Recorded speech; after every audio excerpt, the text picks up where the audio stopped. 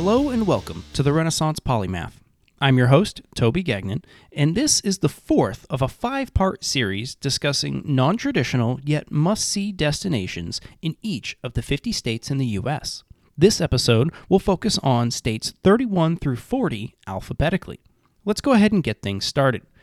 Starting with New Mexico. If you're going to visit New Mexico, there are a lot of things. You could be a part of the Four Corners and all that kind of stuff, but what I would recommend checking out is a place called the White Sands National Park.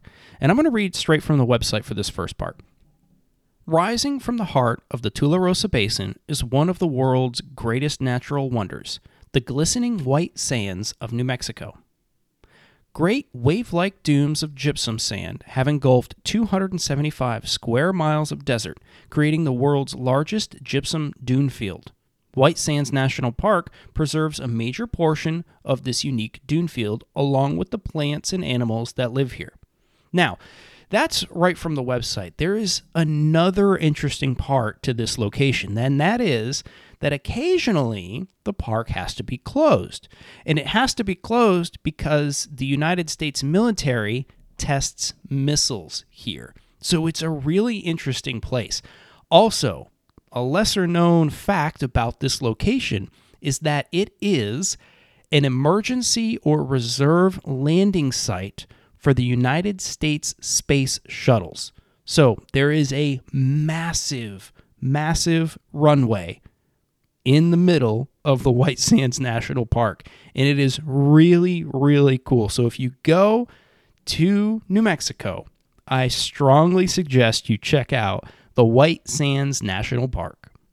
Okay, moving from the southwestern U.S., let's move up to the northeastern U.S. with New York. Now, New York, my goodness, it is a cultural epicenter of America, some people say.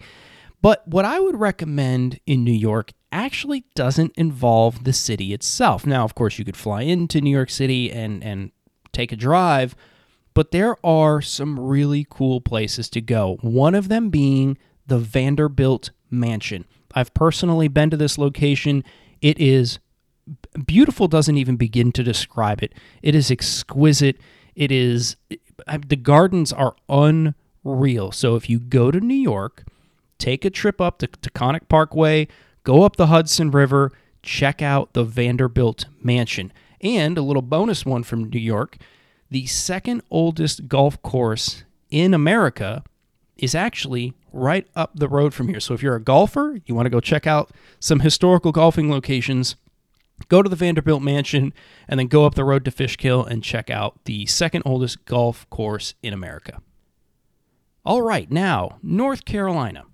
There are many things about North Carolina. Obviously, we've got moonshine and things like that in the state, but I would suggest if you go to North Carolina, stay in Asheville. Yes, go do the Asheville stuff, but consider going to Mount Mitchell and Mount Mitchell State Park. There's a lot to do, but what is so unique about Mount Mitchell? Why would I be mentioning that? The only other mountain I've talked about to this point isn't even Mount Denali. It's Mount Katahdin up in Maine, and that was the end of the Appalachian Trail. Well, Mount Mitchell is actually the tallest mountain peak east of the Mississippi River. So if you go west, of course, you've got the Rocky Mountain Range, and there are a lot of really tall mountains there, but Mount Mitchell is the tallest mountain east of the Mississippi River on the Appalachian Mountains, and it sits at about 6,684 feet.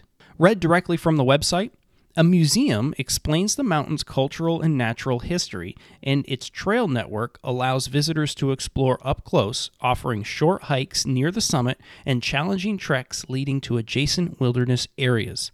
A 9-site tent campground is open in warm weather months, and backpacking opportunities abound, including entry into the Mountains to Sea State Trail. So if you go to North Carolina, consider checking out Mount Mitchell State Park. All right, now on to North Dakota.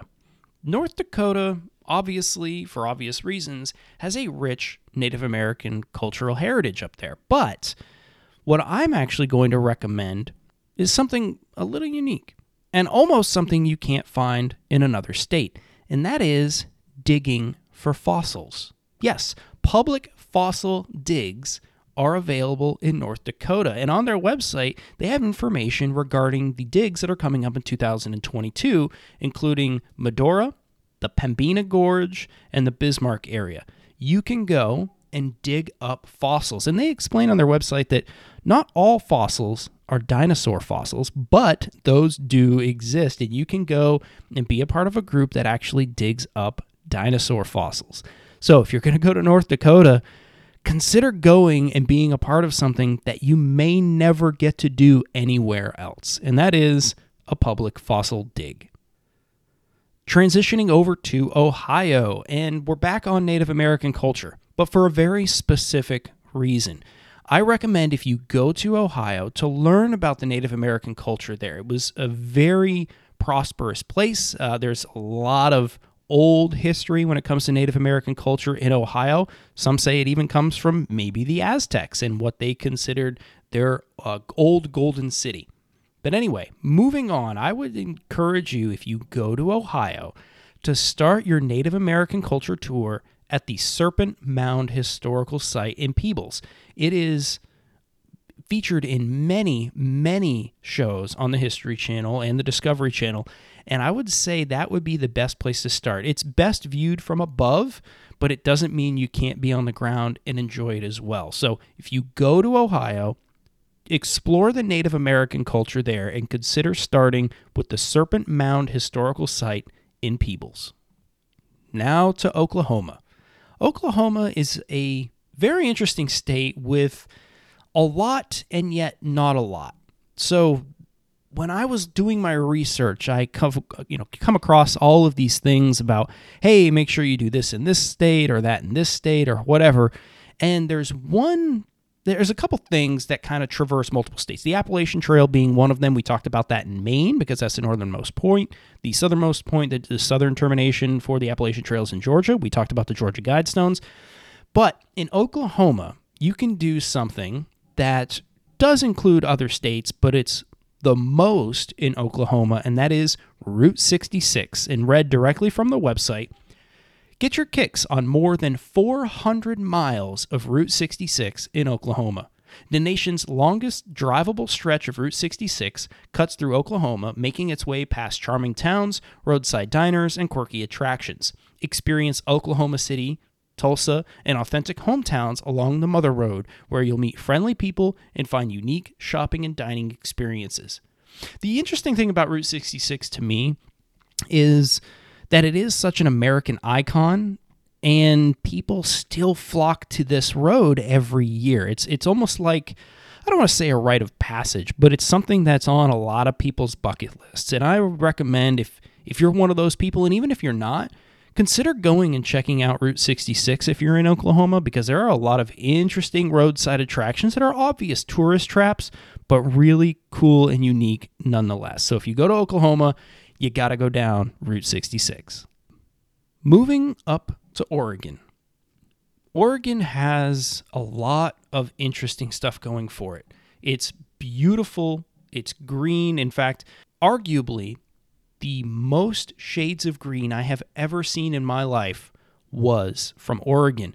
There are some really, really cool things too. I mean, you can go over the Tacoma Narrows Bridge and learn about the history that is involved there, but that's actually not what I'm going to recommend when you go to Oregon. In my research, I came across something that was really, really cool. So I'm going to read right from the website before I tell you what it is. 37 miles west of Sisters, Oregon, in the heart of Willamette National Forest, is Oregon's well-known Blue Pool. The Blue Pool is a round body of water that sits mysteriously at the base of the waterfall, Tamalich Falls. This body of water isn't like any other that sits hidden in the forest. It's a pure, clear, vibrant blue unlike any water you've ever seen. The vibrant blue resembles the color of a topaz gem that mesmerizes all who view it. The water is so pure that it's eerily deceptive. You heard me right. When the water is that pure, the depth is often misjudged. For anyone who has visited Blue Pool will agree that the water only appears to be, at most, 5 feet deep. The rocks that rest on the bottom of the pool's earthen floor seem to be so close that you can almost touch them by merely sticking your arm into the water. I am here to tell you that that is not only wrong, but it is dangerous. The true depth of Blue Pool is 30 feet. So basically, if you go to Oregon, you've got to go to this place called Tamalich Falls, and it's located in the Willamette National Forest. At the base of these falls is basically a pool. It's a pool of water that's been eroded over time and has, developed this wonderful natural basin, if you will. And it's a color that only exists there, according to them. But it is beautiful. And in looking at the pictures, not just pictures on the website, because of course those are going to look good, but pictures from people who have been. If you Google image, Tamalich, Tamolitch Falls, Blue Pool, Oregon, you're going to see some stunning photos. So if you are somebody who likes to hike and you are an amateur photographer, or maybe it's what you do for a profession, consider going to Oregon for its natural beauty. And if you do, consider going to Tamalich Falls and check out the Blue Pool. Our next state on the list is Pennsylvania. And while there are a lot of interesting things to do and visit in Pennsylvania, such as Philadelphia or Pittsburgh or Scranton, I would actually encourage you to go to the Washington Crossing Park. If you're a history buff and you enjoy Philadelphia and all that it has to offer, then the Washington Crossing Park is a destination that you must see. Read directly from their website, Washington Crossing Historic Park offers more than 500 acres of American history, natural beauty, and family fun. The park preserves the site where George Washington crossed the Delaware and turned the tide on the Revolutionary War. So you can actually go to the location where George Washington launched from to cross the Delaware River on December 25th, 1776, to help turn the tide in the American Revolutionary War. It's a really interesting place. And again, if Philadelphia and everything that it has in terms of history is up your alley, then the Washington Crossing Historic Park is definitely a place that you need to visit in Pennsylvania. Now getting to the smallest state, and that is Rhode Island. Rhode Island is so small that there's really not a ton of stuff that is considered off the beaten path. I mean, there are only so many roads through the state, and a lot of those things that you would want to go see and visit that most people know about are on those roads. So this one was actually the most difficult state to do the research on, but I would consider, if you're going to Rhode Island, checking out the Breakers, and it's simply called the Breakers, and it was built by the Vanderbilt family. If you remember from New York, I'm going to read a little bit from the website here. It says, Commodore Cornelius Vanderbilt, who lived 1794 to 1877, established the family fortune in steamships and later in the New York Central Railroad. The Commodore's grandson, Cornelius Vanderbilt, became chairman and president of the New York Central Railroad system in 1885 and purchased a wooden house called the Breakers in Newport during that same year. Now, it's interesting because the website lists it as a quote-unquote cottage, and yet this place is, in photographs, it is anything but a cottage. So if you go to Rhode Island, you got to check this place out. It's a museum now. You can go through, it says Monday through Wednesdays, it opens at 10, and last admission is at 4. And Thursdays through Sundays, it opens at 10, last admission at 3 p.m. So go and check this place out. It is a mansion for sure, and it's simply called The Breakers in Rhode Island. And our last state on the list for this episode is South Carolina. And the location that I would encourage you to go check out in South Carolina is a place called Poinsett Bridge. And I'm going to read directly from the website on this because I think it sums it up really well. Poinsett Bridge is the centerpiece of the 120-acre Poinsett Bridge Heritage Preserve, owned by the South Carolina Department of Natural Resources and maintained by Greenville County Recreation. Constructed in 1820, it is believed to be the oldest surviving bridge in the state, and some even say it's the oldest surviving bridge in the Southeast. Named after Joel Poinsett, a prominent early resident of Greenville and a U.S. ambassador to Mexico, their bridge was part of the state road that connected Charleston and Columbia with the North Carolina mountain communities and into Tennessee. It is a 14-foot Gothic arch stone structure and stretches 130 feet over Little Gap Creek. Historians believe that it was designed by Robert Mills, architect of the Washington Monument. So what's really interesting here about this bridge is that it was on the main road from Charleston, South Carolina, to Columbia, to the North Carolina mountains and the communities there, all the way up into Tennessee. So this once was the main road to get from the mountains to the ocean. So that's unique part number one. Unique part number two is that it was designed, the architect was the same guy who designed the Washington Monument, which is really, it just kind of blows my mind that you've got somebody who designs this monolith, this beautiful monolith, but he started, his roots, if you will, was the bridge in South Carolina on the main road. And it's really neat that it's been preserved so well and that it's still there today. So if you go to South Carolina, you can visit arguably the oldest bridge in the Southeast, and that is Poinsett Bridge in Travelers Rest, South Carolina. Well, that about wraps up this episode, but I would encourage you to do your own continued research and education to find additional interesting destinations to explore in your own and other states. If you feel I may have missed your favorite destination in any of the states I covered today, feel free to send me an email at podcast@therenpo.com. That's THERENPO.com, and let me know. I'll make sure to link to the things I discussed in this episode in the show notes. Tomorrow will be the last of the 5-part series where I will discuss states 41 through 50 alphabetically.